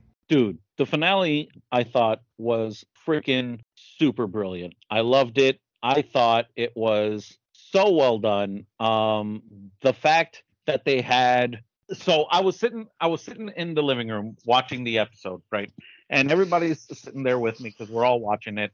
And as we're watching it, I'm like, what the fuck is going on? I was very upset at the beginning because I was like, are they really just going to end it like this? Like a typical fucking, like, normal show? Like, this is it? Todd's the bad guy? Like, okay, I guess. And then when she started going off the wall, I was like, wait. Oh, this is good. And when it switched to that scene where it's the menu for Disney Plus and she breaks through it, I was like, fuck, yes. Yes. And I was totally there for it for the rest of the time. She brought up a lot of really good points. It was very meta. And the fact that she came through and she kind of just brought it all out to the table. Like, hey, not everything has to be the same way. Not everything has to end like this and blah, blah, blah. But I think the point that comes to the biggest thing is that comic books have always been kind of like a gateway for people to have their say, right? And comic books fit everybody because there's all sorts of books. If you want a certain type of story, you go to a certain type of hero. And I think that a lot of people forget that. And a lot of these people who are coming into the MCU aren't aware, like, that's not just because all the heroes are in the same universe doesn't mean they all have the same type of story. And because of that, like, I love the fact that they incorporated that into this as a narrative, and they brought it out so blatantly in this finale of She-Hulk. You have different types of stories for different types of people, which is why the comic books do so well in the first place. If I want to watch a horror or listen or read a horror thing, I'm gonna go read books like the Moon Knight, where it's introspective and it's got horror elements.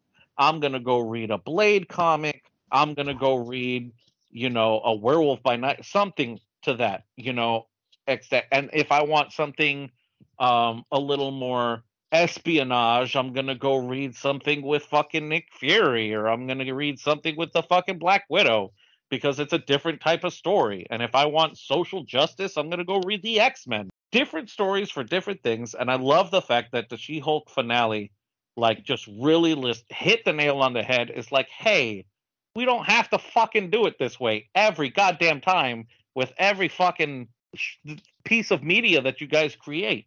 This is my story, and my stakes are different than what their stakes are. Like, I'm not here to save the world. I have a life that I have to come to grips with. Like, let me have that. And I fucking loved it. I loved it. Indeed. I all those things, like it was so much, but like I said, then it makes sense because she breaks the fourth wall. And even before that, before everything gets bonkers, when like her life is going to hell and she's having a solar apartment and moved back into like her old childhood room with like funny posters from the 90s. So, like, I was like, yeah, I knew that girl that lived in that room.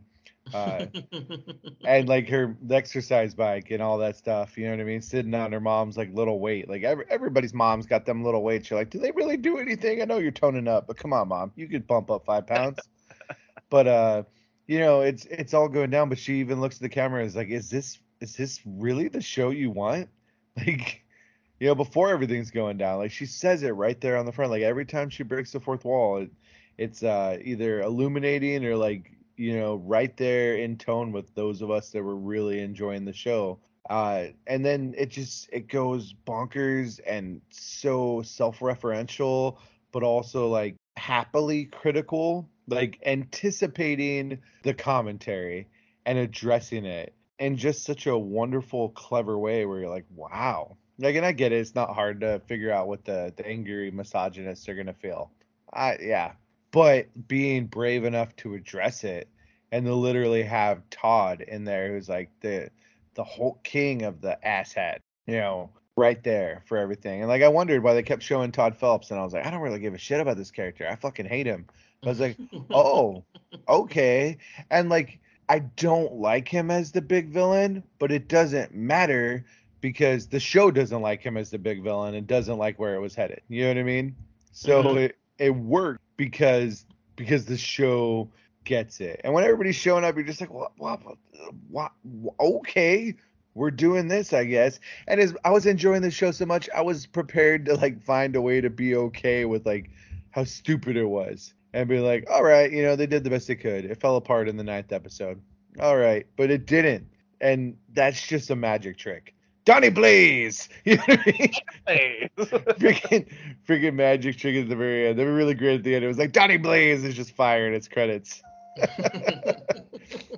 But, yeah, it just, wow. And, like, Danny, I get where you're coming from, like, when it gets to her ending. How it's still a little strange, but I think that makes sense as, like, because they went so wild and they pulled the fabric so much, getting Kevin, Kevin, to change ending doesn't fix that there's gonna be a little bit of bonkers left. Like Daredevil just showing up in daylight, suit looks great, but makes no sense and it's awkward. And like Titania fixes it by being like, hi.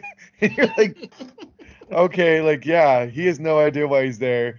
It's just because, Jen got her ending. She fixed a lot of things, but it was so bonkers. It's not completely fixable. Hulk's already there to like show up and like give his big explanation, so Scar has to show up. And you're like, what? Who? Don't worry about it, because in 2023, Universal loses the rights to the Hulk, and I think we have an announcement of an actual Hulk movie coming somewhere in the future. And maybe that'll all be explained and ironed out there. You know what I mean? It makes, as much as I love it, I bummed out mildly that the writer Jessica Gao, who led the room, had said that the show was written as a limited series, and there are no guarantees that we'll get more. But I really, really hope, because it's such a dang good show. I don't want to just see like Jen show up in somebody else's movie or somebody else's show. Although Born Again would be fine. She could show up in the Daredevil show. So she can smash. Yeah. But what about if she showed up in like the next Hulk movie? But so this is a good segue into something that I won't have a lot of questions about. I like that Jen breaks the fourth wall. Daredevil 3 with Wolverine, hell to the yes. We're gonna get so much self-referential, making fun of stuff, and I'm in for a penny, in for a pound. It's the third movie. I wonder how Jen shows up in a grounded show and gets to stay the Jen that we've established in these 9 episodes. Because the second it's gritty and grounded and she turns to the camera and addresses me, I might take issue with that fourth wall breaking if it's not done right. You know what I mean? Now, if She-Hulk's showing up in the Daredevil movie, please and thank you. It'll be lovely. You know what I mean? So I just wonder. But I mean, She-Hulk doesn't break the fourth wall in every single one of her comics. The John Byrne run is the classic example. So she doesn't have to.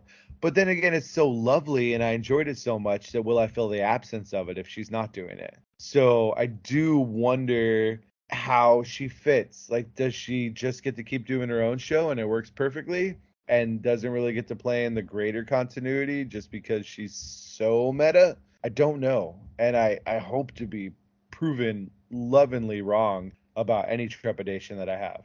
But do you guys have any thoughts on that? No, I think you're absolutely right, man.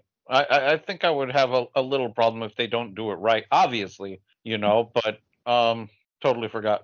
For a second. Yeah, I, like I, they had a big end game finale and like they're losing and She-Hulk looks at the camera and is like, Kevin? You know what I mean? Like, I don't know. I don't like it. I don't see them being that bad. I think there's a way that they could do it. Honestly, to be frank, I think there's a way that to mix Jen and her styling is the same way they mixed in Guardians of the Galaxy and the rest of the MCU, right? Like tonal, like mixing because I don't know. They've all had different storytelling tonally, and somehow they meld them all for Endgame and Infinity War and whatnot. So I think there is a way through making it work, but there's a way to make it work where you can introduce Jen. Maybe if it's like a side comment where she tries to break the fourth wall on Born Again, and then Matt's like, no, this is my show, and they kind of brings it back, like, no, you don't do that here, you do that there, you don't do that here, and just checks her in a comedic way. I think that'd be a good way to do it. But like, I don't see her being like, "Oh, Kevin." Like, no, I don't Like know. I did think of a really funny like panel from like Deadpool where he's with Spider-Man and all of a sudden Deadpool starts talking to you as the reader and Peter Parker's like, "Who are you talking to?" And he's like, "Nobody." And that could be really funny, you know? Yes, Yeah. there's a way to do it. Yeah. So I mean, like they've dealt with like that, like Deadpool fourth wall breaking and like other characters. I'm sure there's more examples, but that's the only one that comes to mind. But yeah, like, but I'm not terribly worried about it because in KEVIN I trust. You know what I mean? Hmm. I agree. Yeah. Marvel has so much just credit at this point that like they could really do a stinker, and I would just be like, whatever. I can write that one off. Like it's not that bad because they've just done nothing but solid 20 something projects in the last decade or so. I mean, even their bad ones have not really been that bad. They're just in bad when you consider with all the other hits that it has to been followed by. But Marvel itself is nothing but good quality projects that have been true to the comics, but not necessarily a direct representation of the comic. Except for She-Hulk. I think She-Hulk has been the closest thing to the comic book that we've gotten so far. See, I don't know if it's the closest to the comic book, but I think it's a really really great like connection. Yeah. So yeah, but I get where you're coming from, Danny. Thank you. Yeah. I do have a question for you guys that sort of has to do with the finale, but also just has to do with the fact that I love me some Hulk. So when Jen first goes to dinner with family, there's different family members and Ched. We didn't even talk about Chet or whatever. DJ? Her awful was brother. Chet. Yeah.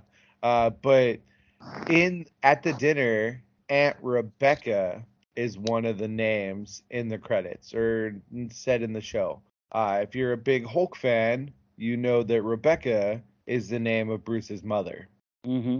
Now, it's in the comics, it's not in the MCU, but the death of Hulk's mommy is a big deal for the Hulk. It explains a lot about like his repressed rage and all that stuff. And of course, there's things they haven't even done that involve his father that could be done, don't have to be done. But yeah, but you could have an entire movie with some daddy issues with him and Scar and his back history that could be a lot of fun. But do you guys think that Aunt Rebecca like is Bruce's mom and it just wasn't even said because it wasn't his show?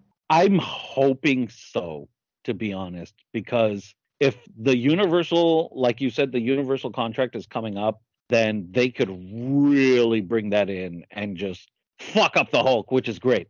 Like bring him right back into rage mode and like, oh, there's a lot of stuff that they can do with it. So I'm hoping so. Okay.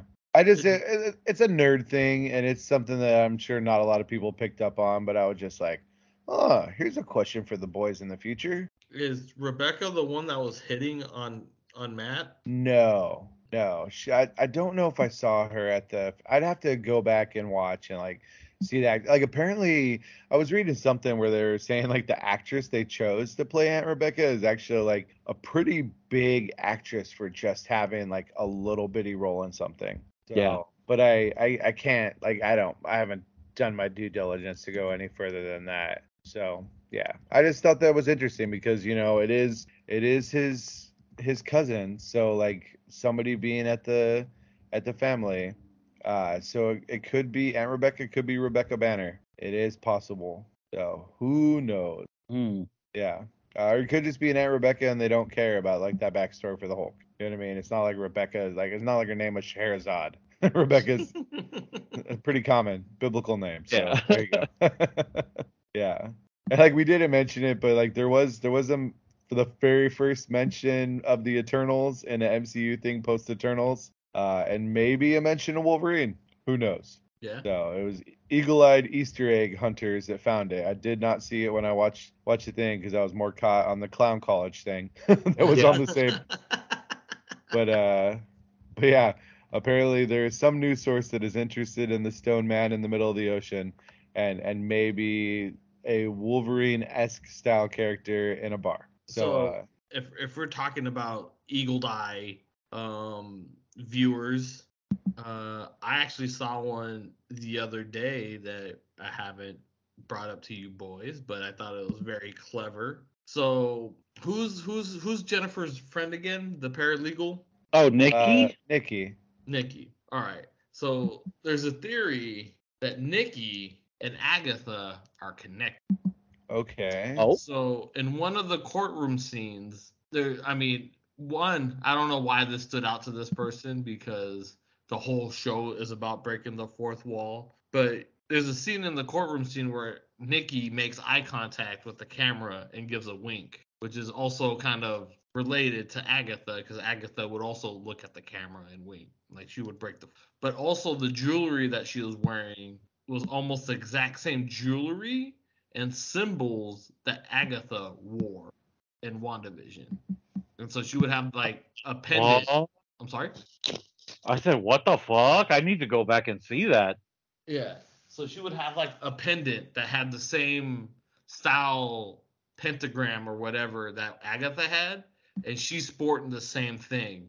So she's probably Mephisto.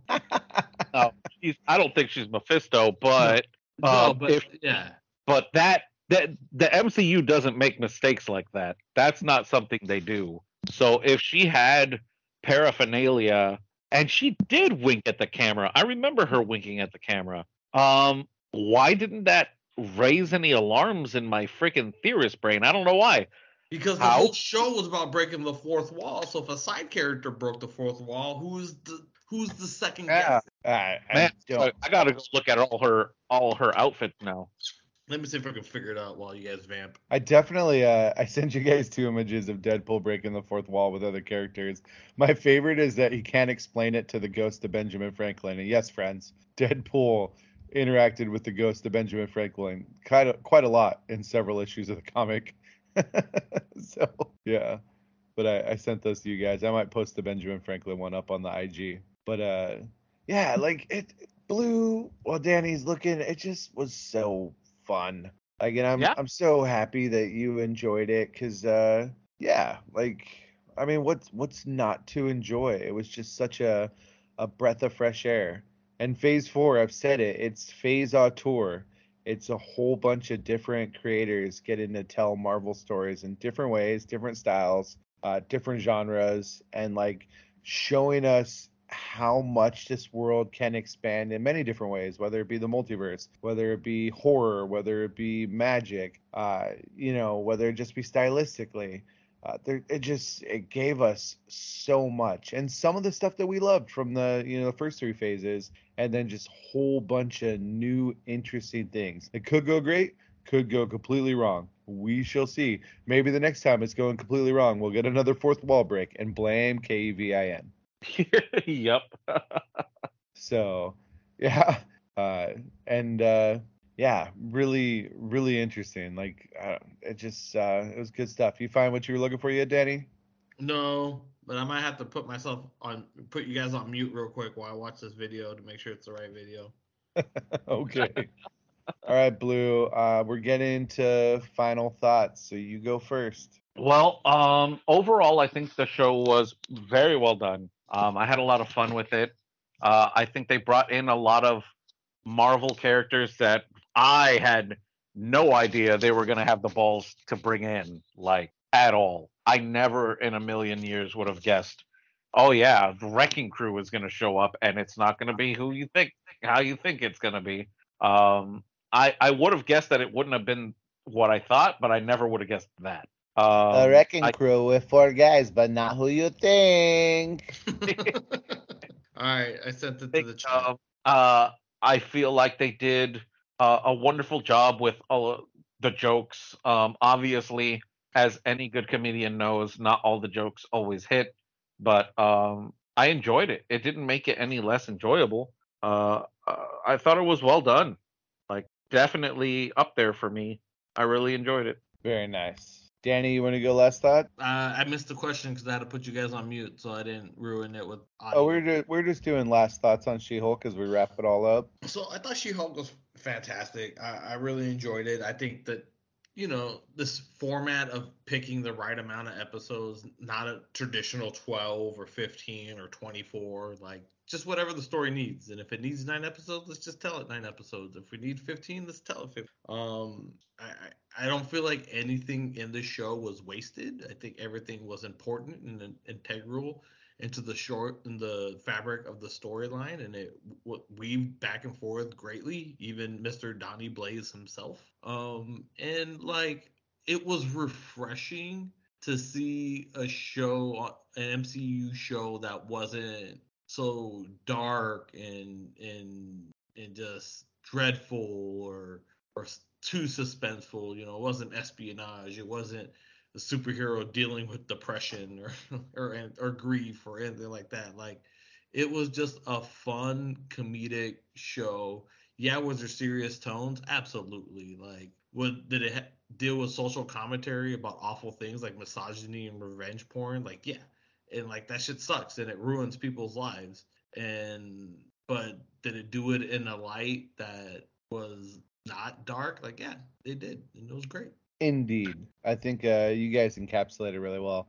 Show was great. I enjoyed the piss out of it. I mean, just by the sheer fact that we can easily do like almost 2 hours on the show, and we could have talked longer if we wanted to. Like, it just beat by beat, just incredible and good. I wish we could have gotten more, but they did the sitcom thing, so 30 to 38 minutes is what we got. You want longer? There's other shows out there.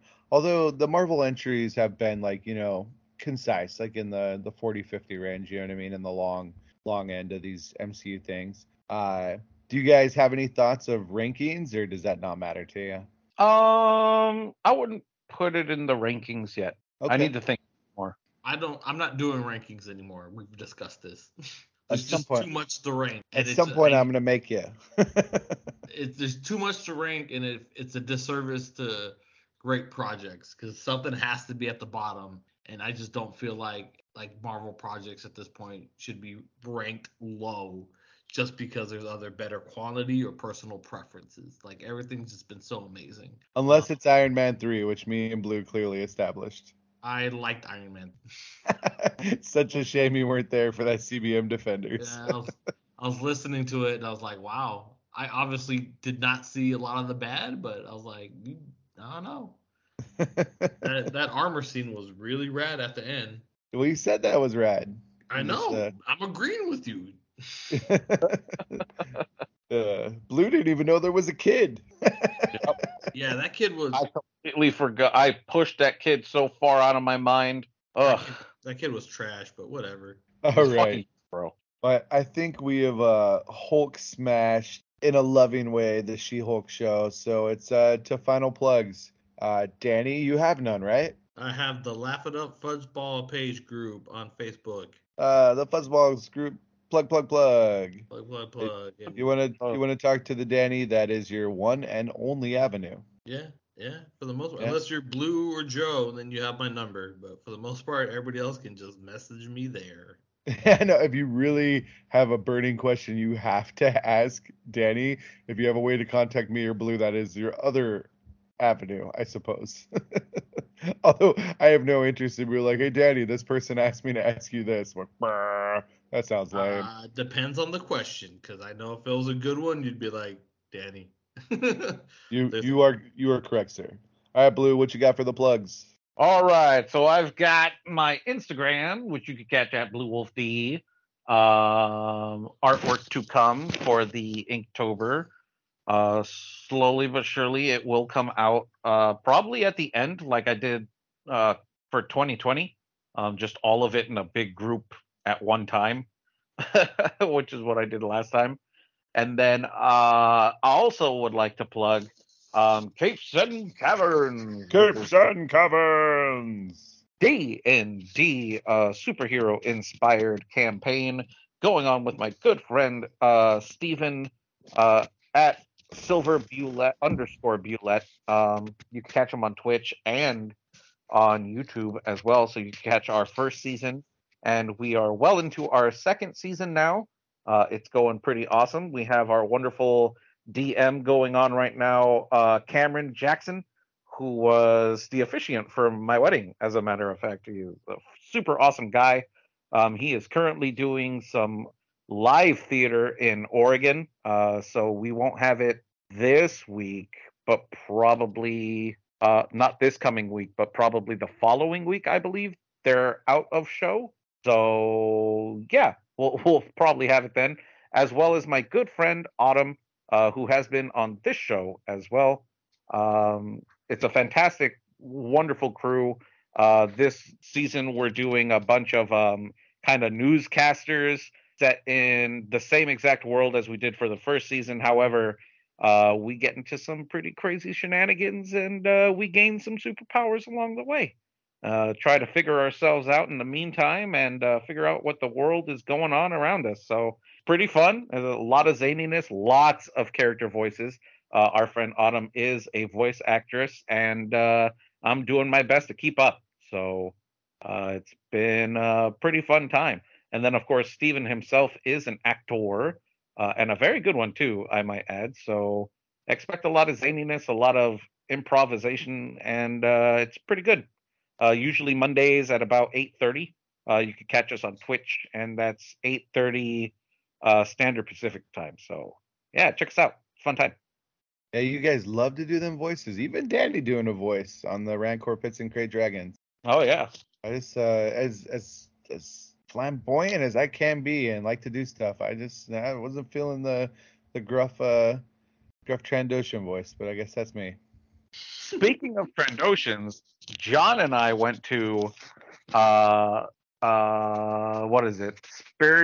Spirit Halloween, and we found a Trandoshan mask, and we have been contemplating to each other whether or not to get it for you for the Crate Dragons. That would be dope. Yeah. But you have to wear the mask during gameplay. Yeah, just to put you in the mood for it. Yeah. I love in the comics whenever like Bosker and other Trandoshan Tusk, like the S's, the long S's. Yep. And I like seeing the Trandoshans in Book of Boba Fett. So yeah, good sauce. Also like seeing them bug-eyed when they're being choked out by a Wookiee. But all right, guys, you know the thing. Danny plugged the Laugh It Up Fuzzball Facebook group. I'll plug it again. Pluggity plug. Join. If you're on the Book of Faces, join. Laugh It Up Fuzzballs. It's a good time. Lots of people talking geeky. Send an email, laughitupfuzzballpodcast@gmail.com. Anchor.fm/laugh-it-up-fuzzball is the home. I appreciate all the stuff they do for free.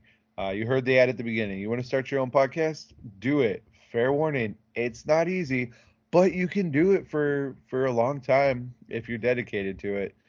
Shit, if I can do it, you can do it.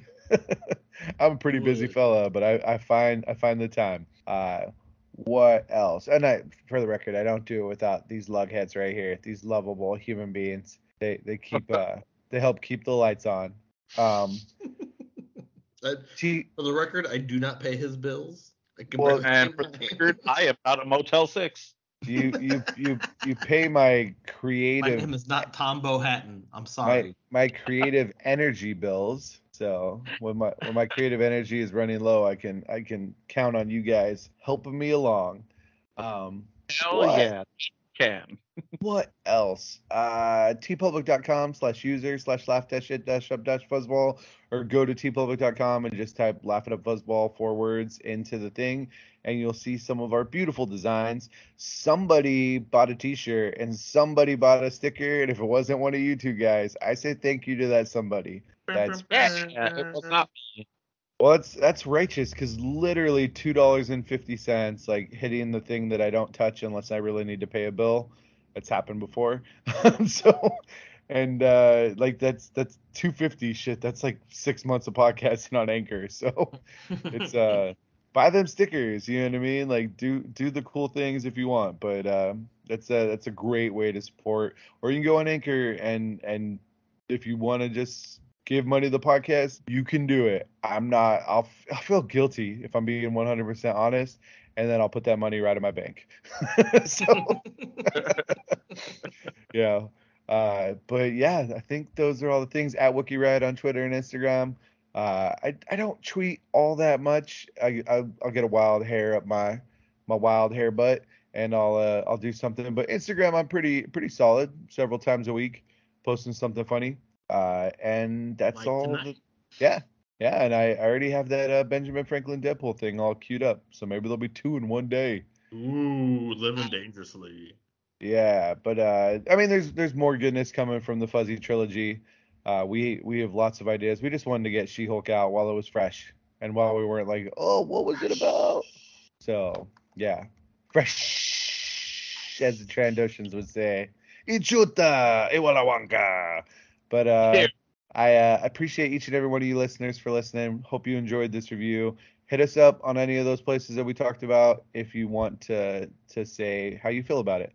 And until the next iteration of the podcast, it's Benjamin Bluford Blue the Fourth, the Earl of Blueberry, Thunder Schlong, or whatever his name was. It was Thunder Dong.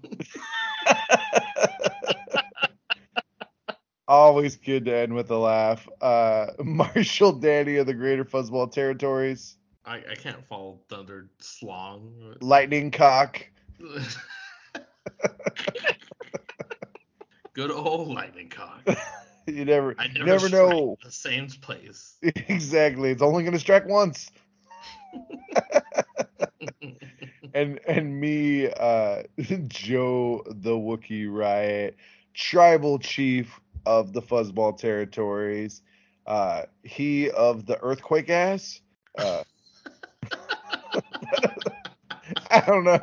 Got Titan key, but he's in for a shock when I strike him with bolts from my lightning rod cock. Exactly. And with that, we say adieu. TTFN. Us out. I do see you. That's just a great rhyme, Blue. That's a great Oh, epic that was rap mine. battle. What? Yeah, that was a great epic rap battle of history. Oh, hey. 'Cause the boys in the hood are always hard. Come talking that trash that- and we'll pull your car. was Knowing that nothing the, in life but to be legit. Don't quote me, Blue. I ain't said shit.